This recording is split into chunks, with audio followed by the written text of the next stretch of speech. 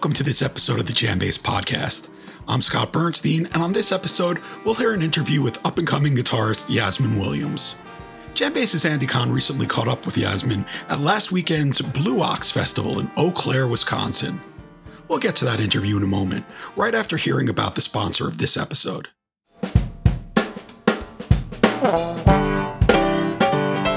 This episode is sponsored by Section 119.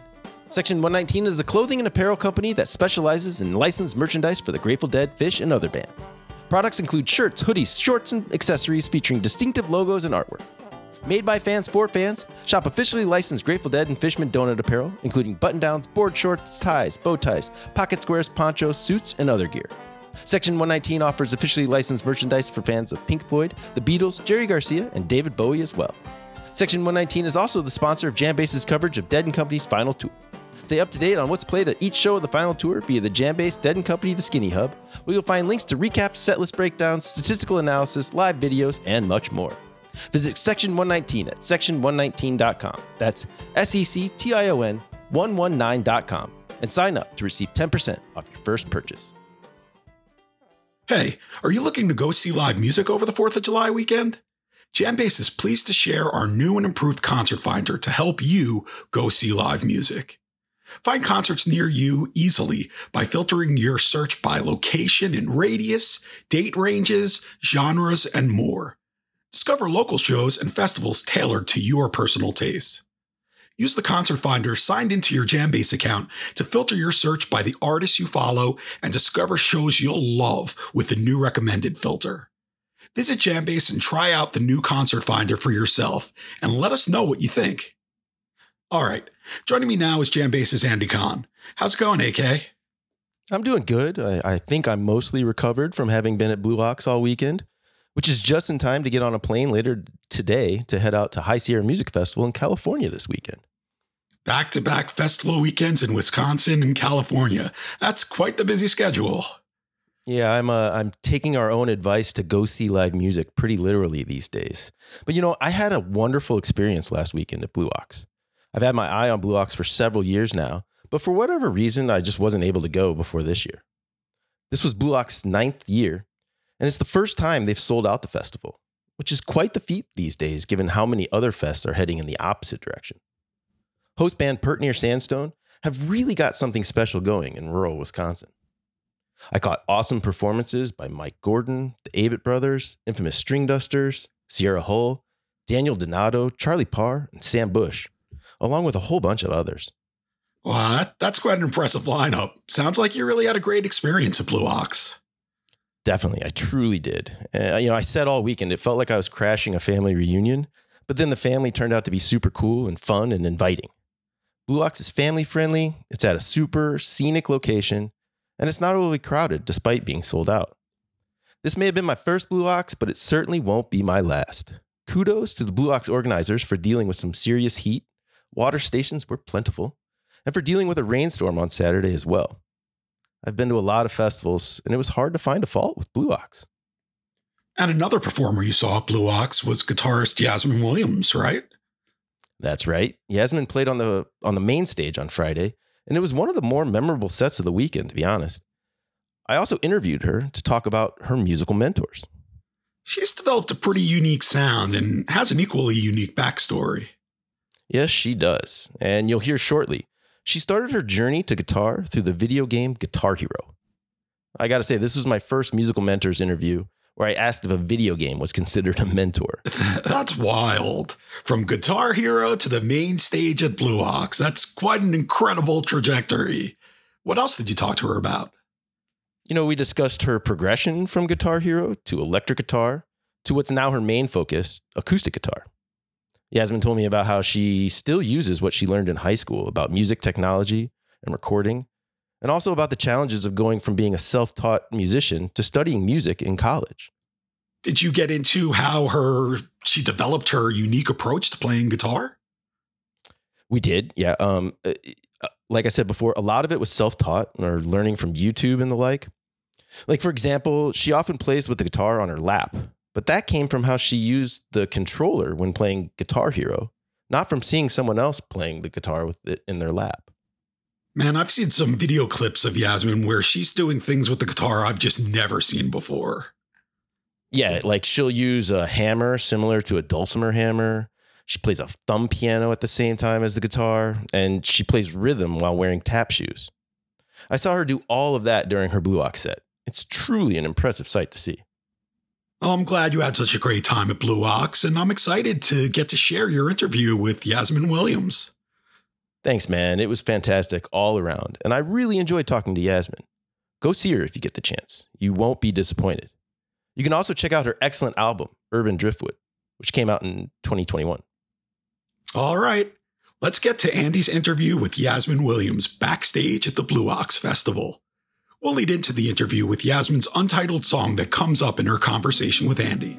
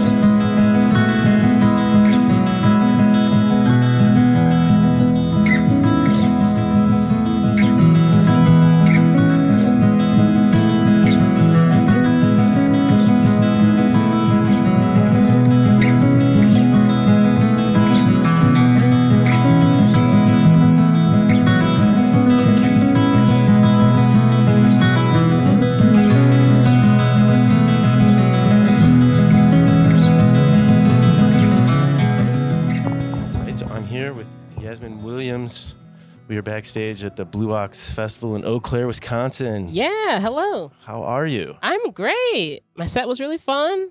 Really cool vibes here. I got here early to catch your set this morning. Thank you. I guess it was shortly afternoon. On the main stage. Lots of people there came out early to see you. What'd you think of the set? I thought it was great. I thought it went really well. And the crowd was very engaged, very responsive, and they moved in closer and tried to see what I was doing. And it was really nice. Great vibe. You know, there's somewhat of an instructional aspect to your set, right? Is that common? Like, do you do that most? Is that something that you do more at like festivals, or do you do that in your headlining shows? I do that in festivals and headlining shows. It's a little different vibe at festivals because it's not as personal usually, or intimate, I guess, as a headlining show would be. But I just like to tell people what I'm doing. Really, I feel like it's a kind of major aspect of the show. So. And do you like the festival experience? Do you like playing love at the festivals? Festival experience. Now I do, yeah. What do you mean now you do? It took me a little bit to get used to it because festivals are just usually, they just feel so big and there's a lot of people and it's just different than just playing in a room, at a regular show. And your music has a certain intimacy to it. Exactly. So to kind of cultivate that to where it would work in a festival setting took a little bit of time, but it was I quickly learned to love it. It's nice. And you recently played Telluride Festival? Yeah, that was some days ago. And how was that experience for you? That was, oh my goodness, that was insane. Telluride is bigger than Blue Ox. I think there's 5,000 cap here maybe. I think that's right, yeah. And Telluride is 10 or 12 or something. Mm-hmm. And there's only one stage at Telluride too. I mean, there's more stages here. So everyone plays on the same stage and the crowd is there from the beginning of the day to the end of the day. Uh-huh. So it was really, really, really cool. very scenic, very high up in the air. Yes. No oxygen. How was that? It was a lot. Yeah. I definitely bought an oxygen can or two. All right. I haven't tried that before, but It works. Does it? mean, I did a hike that was pretty high up. I think we were 12,000 feet up, oh wow. and the oxygen came in handy. Nice. But here, I don't need that, so it's nice. No, there's a different kind of lack of oxygen here, though, with the It- oppressive heat. honestly, I was gonna say it's so hot. I wasn't expecting this at all. I thought it'd be like 60s. Yeah, no. I brought pants. Like I'm not gonna need pants no, here. No, I did not pack pants. Thankfully, no. I didn't wear them today. No, definitely. Oh my Yeah, gosh. it is. But the crown, your fit is looking Thank good. you. I The gotta flower say. crowns Yeah, that they flower make in the crown. bag. It's so cool. So we're gonna talk about musical mentors. Yeah. That's sort of one of the topics here that we like to talk about on the podcast. And I know that, a big part of your story is, of course, your relationship with Guitar Hero. Yes. So for anybody out there that might not know, can you give a quick synopsis? Sure. So when I was 12, I beat the game, the Guitar Hero 2. And I was honestly, that was my first like introduction to hard rock and metal music, because previously as a kid and just my family listened to a lot of kind of hip hop, some gospel, R&B, smooth jazz, that type of thing. Sure. Which I loved and still love to this day. But once I heard like metal and hard rock from the game, I was like, whoa, this is not what I'm used to listening to. I didn't really know this was a thing. And it was really cool, and it fit my kind of angsty attitude at the time. I was a preteen, So did you go out and like listen to the music outside of the game? Yeah, that. I just looked up because YouTube was huge for me back then, and the algorithm was great. So it was like I type in something, and then it showed me like 20 other things that were relevant, and it was just awesome. So I don't think I've ever asked this question doing this segment before, but would you consider Guitar Hero to be a mentor of yours? Yeah, that's the reason I play guitar. So walk me through that. How did you go from from defeating Guitar Hero 2, right? Yes. So and was there like a favorite song or something that you had to? Yes. What was that? I had two favorite songs from the game, which kind of honestly were the ones that kind of inspired me to start playing actual electric guitar. There's a song by a band. Are they a band? So there's a show called Metal Apocalypse or something. Oh yeah. Yeah, so Death Clock. Oh yeah, sure, Their song for sure. Thunder Horse was on the game, and I love that song to death. It was such a good song. It's like Adult Swim, right? It's or something? Adult Swim, yeah. Which as a 12-year-old, sketchy, but I really like that song. And there's another song that was instrumental called Gemini. I don't remember who it was by, but those two songs really kind of catapulted me in terms of like, okay, I need an actual guitar. And I need to learn how to play guitar like now. Now, what you said you listened to music in your family. Did Yeah. anybody in your family play instruments? My mom played clarinet for a while in her like youth, and actually that was the first thing I played that was an instrument, her clarinet in school band in 3rd grade. And I played that for 15, 16 years. Oh, no kidding. Yeah, it was pretty good. Oh, wow. So that's your first That's instrument. my first thing, yeah. And Okay. I was in choir in church. Like 4 or 5 years old to I don't remember when I stopped being in choir, but I was in choir for a while throughout school, in district choir, state choir, whatever. So those were my kind of first forays into music making. And just my family is extremely musical. So we would just sing in the car, sing in the house, rap. We all have our verses. We all have our parts. It was ciphers. Cool. Exactly. Ciphers. Like it was cool. It was a cool childhood. So from clarinet to guitar Hero, in 8th grade and Guitar Hero. But through Guitar Hero. Yes. Guitar Hero turned into actual guitar basically because of how I played the game and how I beat the game. So I don't know if I should go into how you play it, but basically what I did was... But you were talking about it during your set. Oh, yeah. And you kind of demonstrated that like you kind of do the Eddie Vedder tapping. Pretty much, right? but just with the guitar in my lap.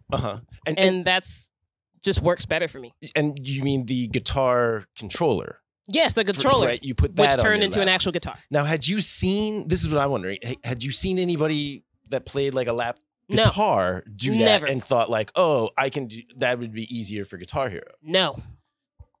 I just tried it one day because I was just really annoyed that I couldn't get past, I don't remember the song it was, but it was an expert level.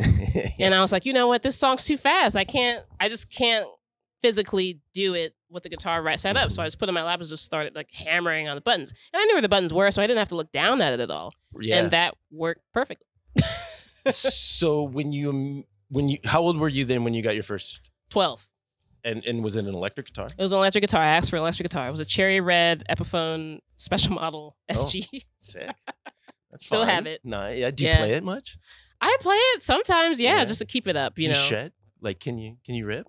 I can rip. Like, can you trick? Like, I can rip. Yeah. I learned a lot of metal licks. That's what I was gonna say. Like, I'm sure. I never learned how to. If that's the music that you were into. Yes. And it's riff rock. Like, I learned a lot of riffs. Like, the riffs. I loved Black Sabbath back then. I learned all of that. I loved like AC/DC and like metal bands like Obscura and Necrophagus.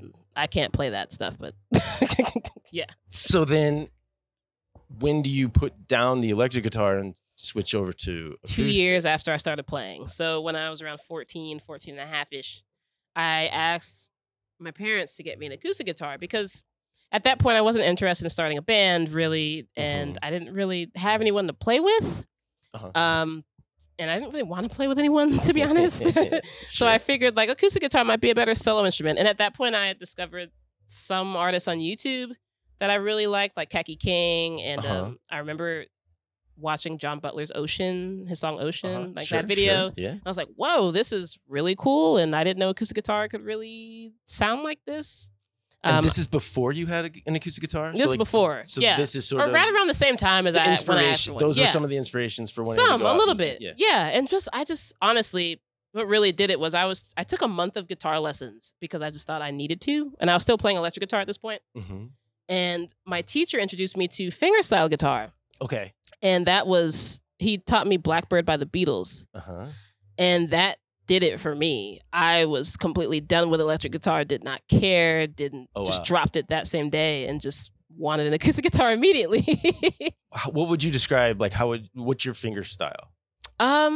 Does it have a name? Is I it don't one know. of is it like a classical, the Travis style or whatever? I mean, I've learned some classical. I was taught classical music by some guitar players and played classical guitar for some time, but I don't think I have a classical style. It's more just, I don't know, just regular finger style, but not, I don't know. Do you think that you were able to pick up finger style because of your history with Guitar Hero? Maybe. Doesn't it have the other aspect to it? It's strumming I'm involved. not that familiar Some with of the songs But have it has, like, a strumming with little- the right hand and a whammy bar, and you have to be coordinated. Right. Or else so you- it at you least got lose. you using two hands Yes. separately too. As far as getting me into finger style, I think it was just a natural thing that it just felt more comfortable to me than using a plectrum. So, And was it one of those things too where it was like once you kind of did it and kind of like Immediately. practiced it and figured it out that it was like immediately. But was it also like this is really cool? It was so cool Like, to I use just all wanna of my do it. fingers. Like I just want to sit and do it and hear myself do it all yes. day. Like I play And then you do Blackbird it all every day, and all then day. you become as good as you are. Sure, that's what happened. But it was immediate. Like it took me maybe a day to learn Blackbird, and I had never played fingerstyle before. I didn't know, but it was just so cool. It was just like, wow, the sensation of using my fingers and not a pick is a lot better. My left hand can do things that feel more comfortable than what it was doing when I was trying to play metal, and it just felt more like me. You know, I'm not maybe I shred a little. I don't know, but I don't really consider myself to be like a shredder, Right. like a Paul Gilbert or a Buckethead or something, which is who I wanted to be like. Once I realized, there's other ways to play guitar that are just as cool, if not cooler, and use more, I don't want to say more imagination, but it causes me to use more imagination and try to figure out arrangements and things I can do as a solo player. That was more inspiring than playing as fast as I could. And who were you getting inspiration or who were you taking influence from? At that point, for fingerstyle guitar, no one really. Really? It was just me. I was experimenting with tunings, just tuning my guitar to whatever I wanted, using random stuff like remote controls and brushes and just random crap on my guitar. Oh, wow. Okay. Like it was just the experimentation was the inspiration for me at that point. Sure. I wasn't trying to sound like anyone else and didn't care about anything else.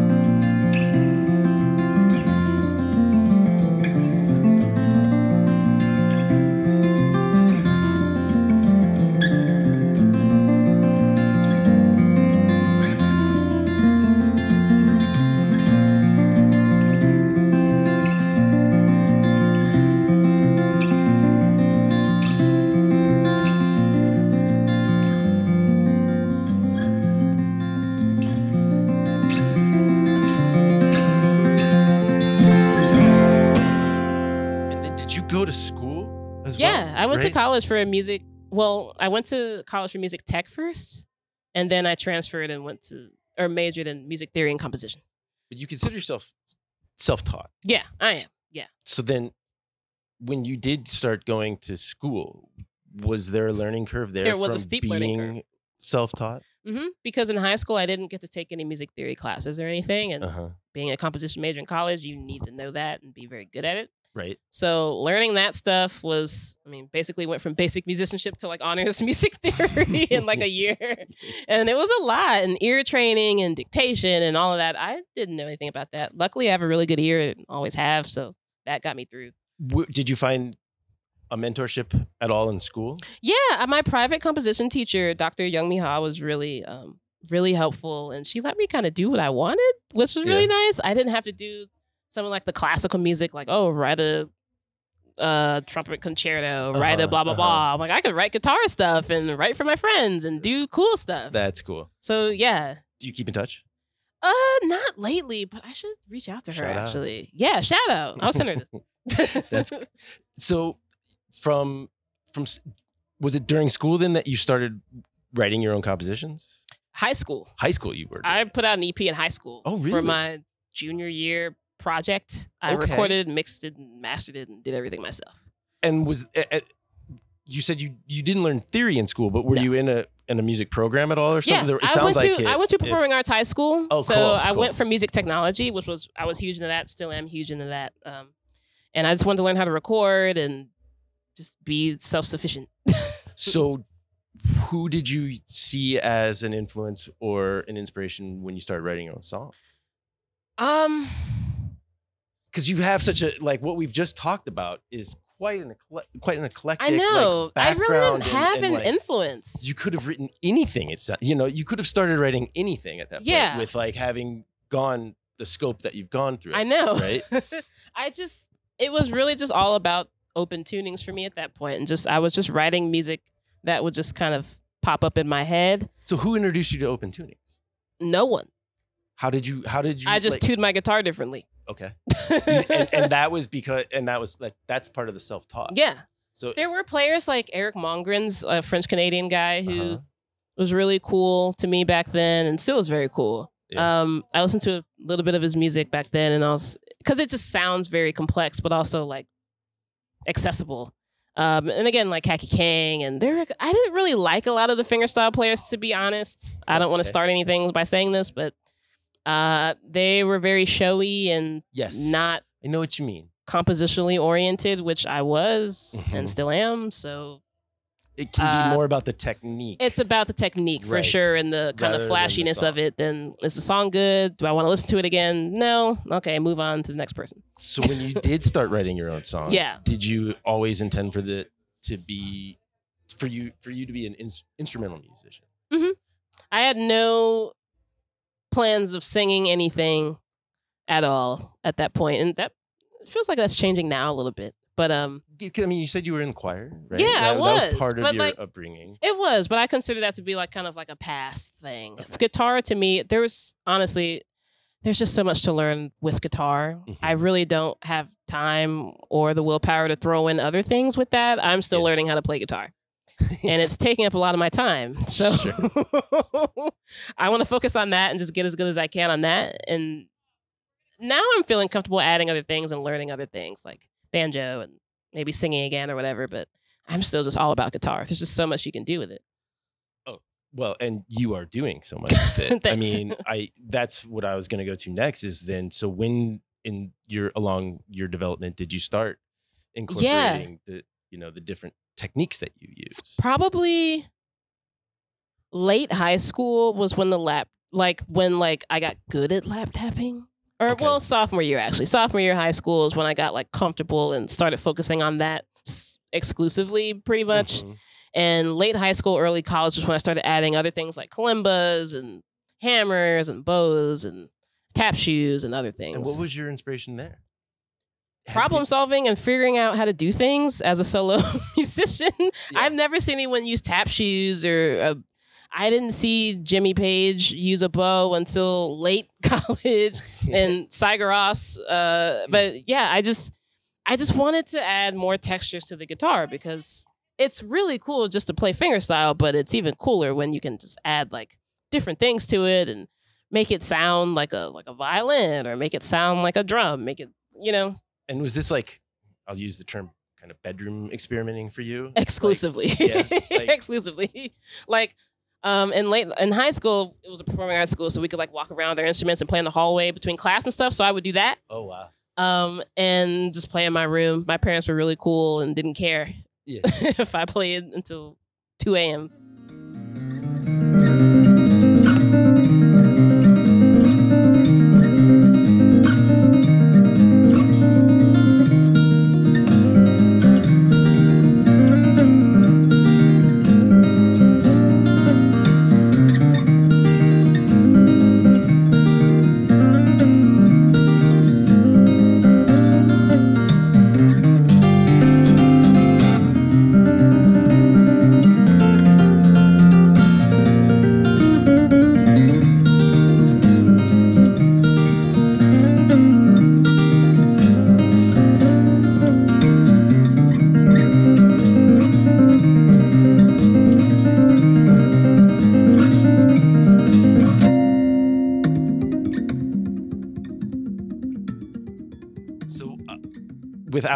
Without singing, Yeah.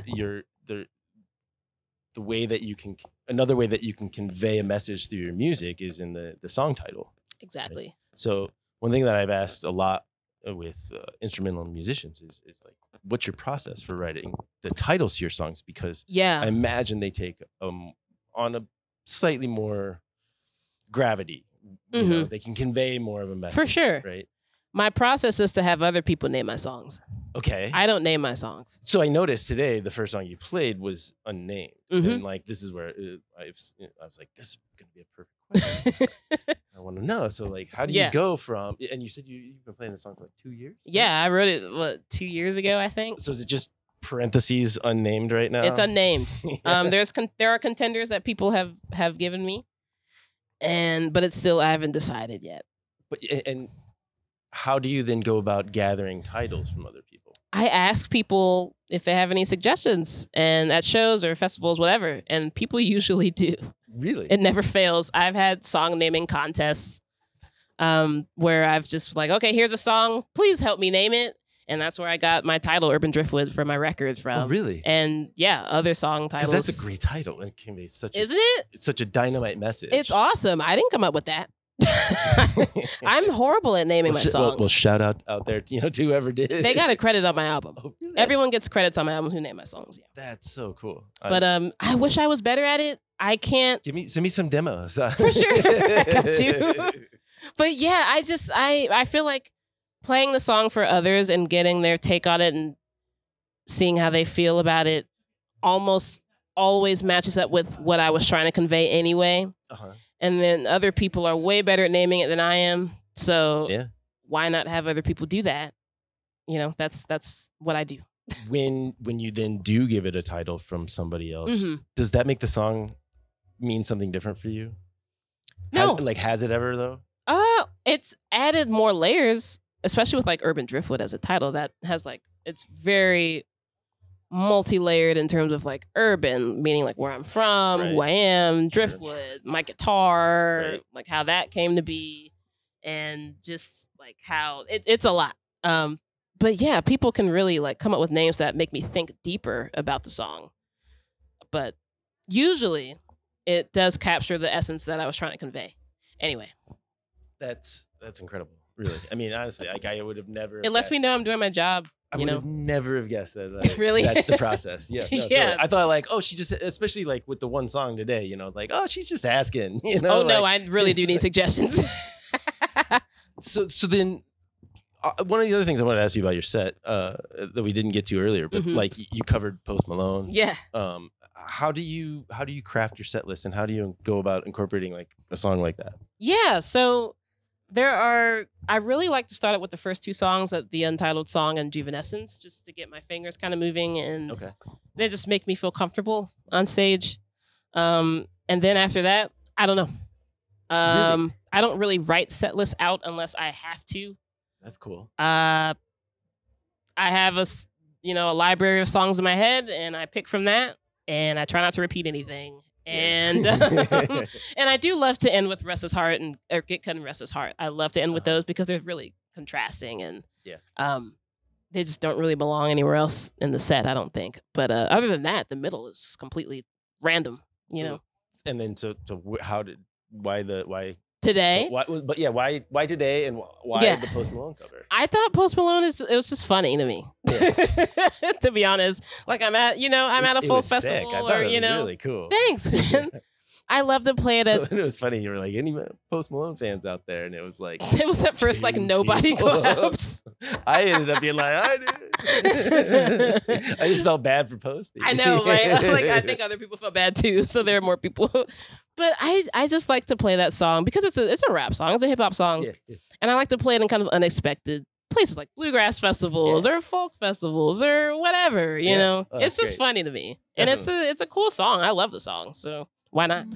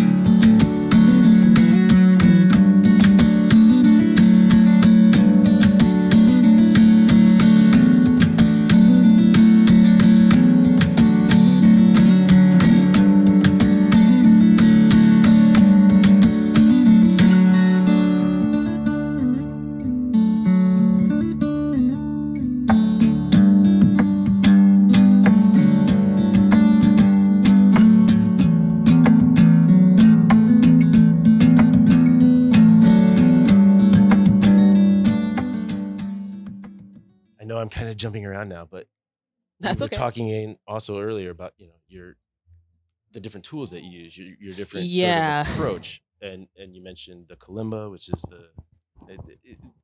it's like a thumb piano. Yeah, that's what I was gonna say. And tap shoes. Mm-hmm. So, can you briefly, how would you describe to somebody who's never seen you what your sort of live setup is? Sure. So it's pretty. I've tried to just only take things that I absolutely need, and I've tried to kind of make it as efficient as possible. So I have a pedal board with 3 pedals on it. I was gonna say, I couldn't even tell if you had a pedal board. I have, basically I just use reverb and a tone dexter, which makes my guitar sound like mic'd. So it makes the pickup sound better.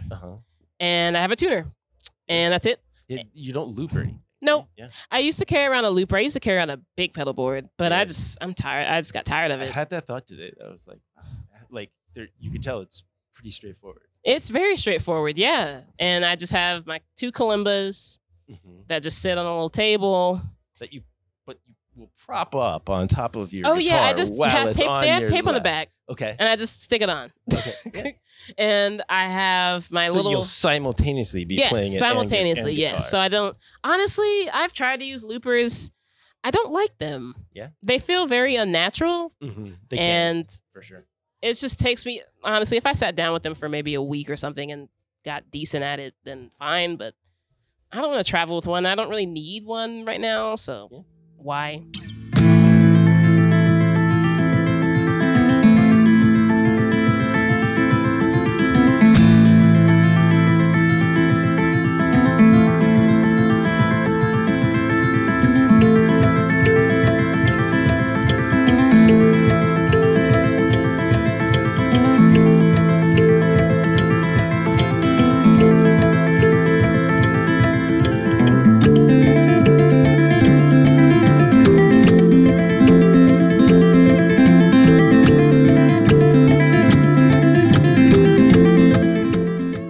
Anyway, yeah, I have a little guitar hammer that I use to just get like a kind of hammer dulcimer metallic sound out of the guitar. And is it similar to like a dulcimer hammer? It is very similar to a dulcimer hammer. It just has like kind of a flatter head to like hit the guitar strings without missing, which it's easy to miss with it still. But I try not to do that. And sometimes I carry around my violin bow, which with these strings I'm using, it doesn't really sound great. But if I'm using uncoated strings, it sounds much better, and I bring it with me. Okay. And what else do I have? I have thumb picks. I play with thumb picks exclusively. Sure.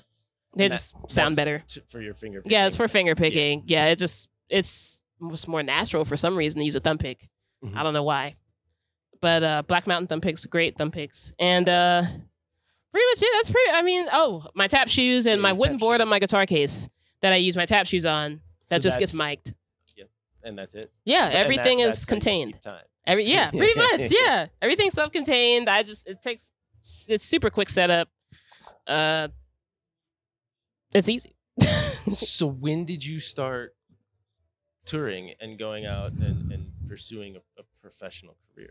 I started touring a lot in 2021 after my record Urban Driftwood came out. Okay. But I've been playing shows since before college. Like open mics and things and like local shows in high school.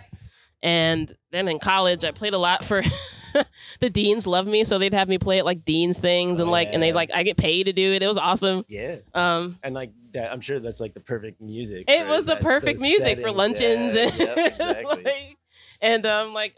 New student seminars which NYU is a huge school, so there was a lot of people there. It was really cool. And then some shows in New York City. And after that, like 2021 is really when things popped off for me. I mean, that's when that's when things kind of went from 0 to 100 pretty much. And did you have any mentors there? Did you have anybody that you looked to help you kind of start that pursuit? Honestly, mentorship back then was very limited. Yeah. I had some people locally who would help get me shows before Urban Driftwood came out, like when my first record came out. And that also gave me a big push at that point. So I could get more local shows and, whatever.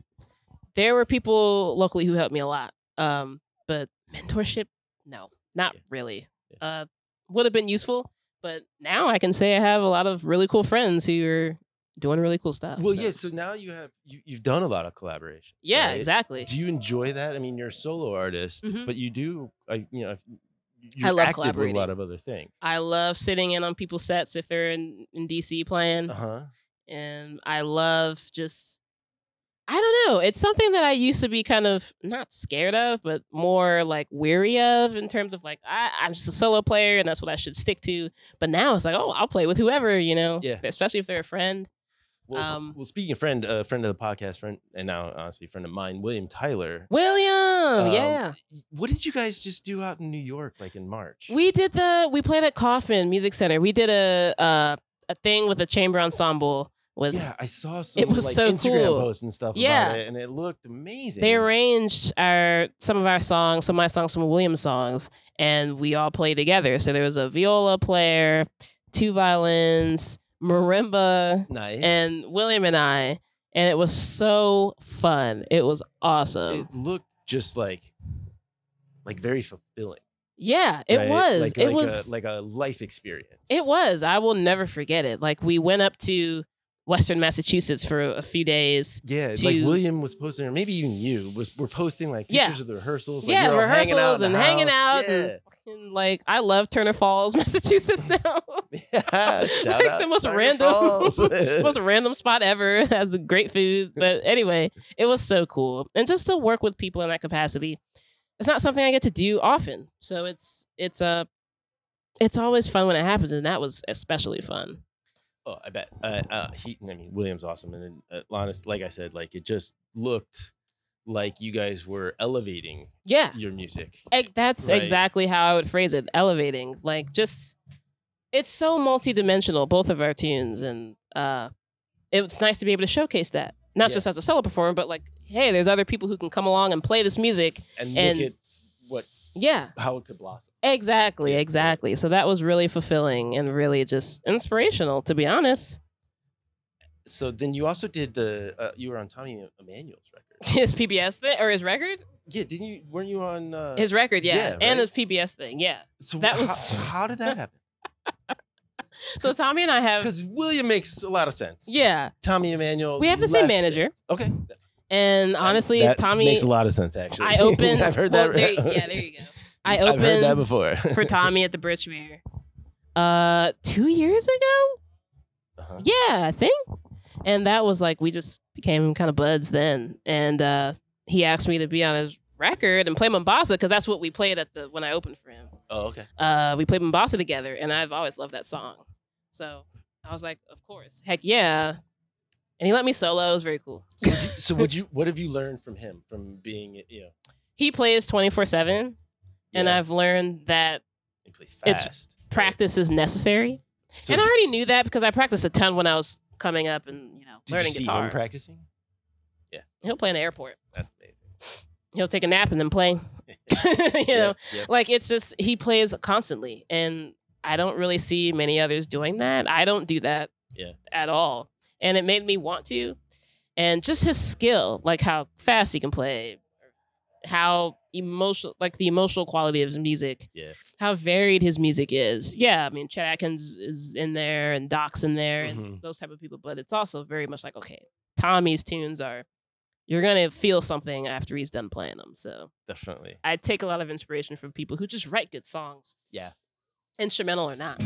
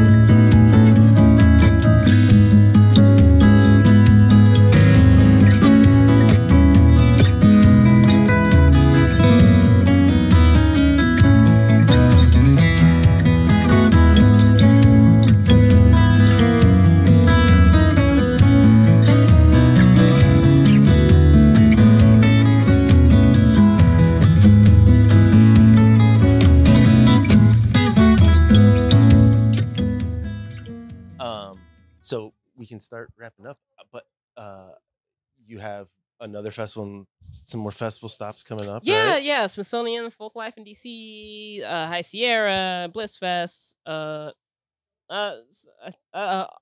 Valley Music Fest in Maine, and then other stuff in the UK in August that's coming up. Yeah, and is that what Indigo Girls? Yeah, I'm opening for the Indigo Girls, and I'm playing Green Man and Shambhala Fest, I think, and yeah.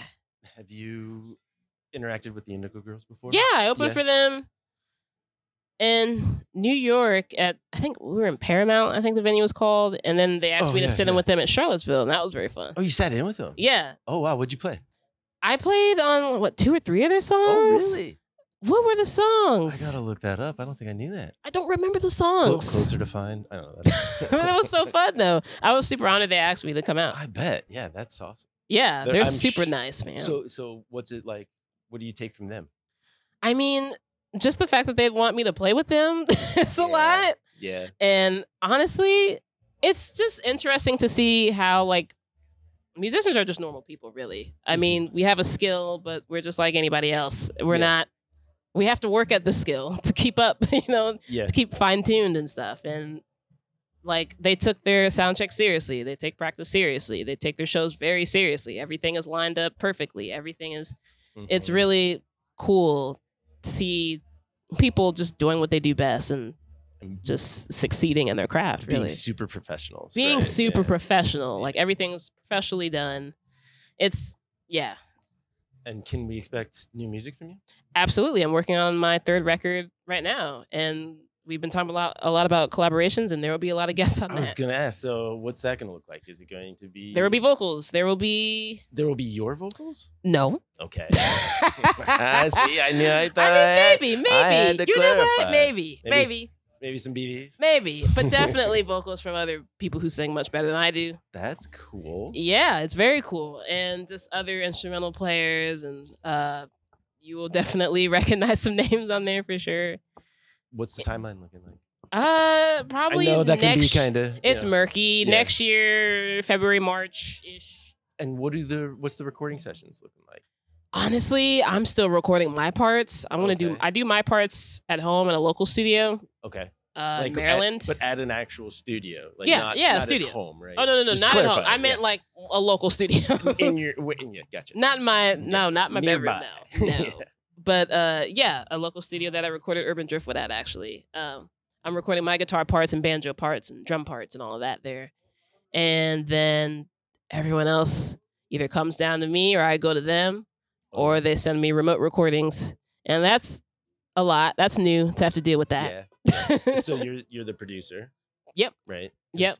And you're drawing upon, like, just kind of go back to what we were talking about. You're drawing upon like the music tech that you studied, right, in high school. Yeah, man. Going back to high school. For sure. Yeah. High school and college. And now you're using that knowledge to record. It's really full circle with whoever this amazing cast of musicians is. I know. It's like, wow, like high school wasn't a waste of time. Yeah, right?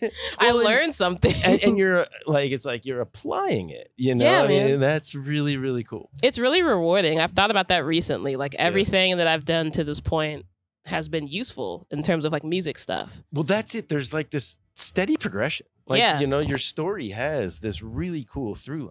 Thanks. To right now. To today here at Blue Ox. Thanks, man. Yeah. I mean, it's kind of trippy to think about, but it's just like, you know, life happens and you just have to kind of steer it in the right direction. Well, and I'm sure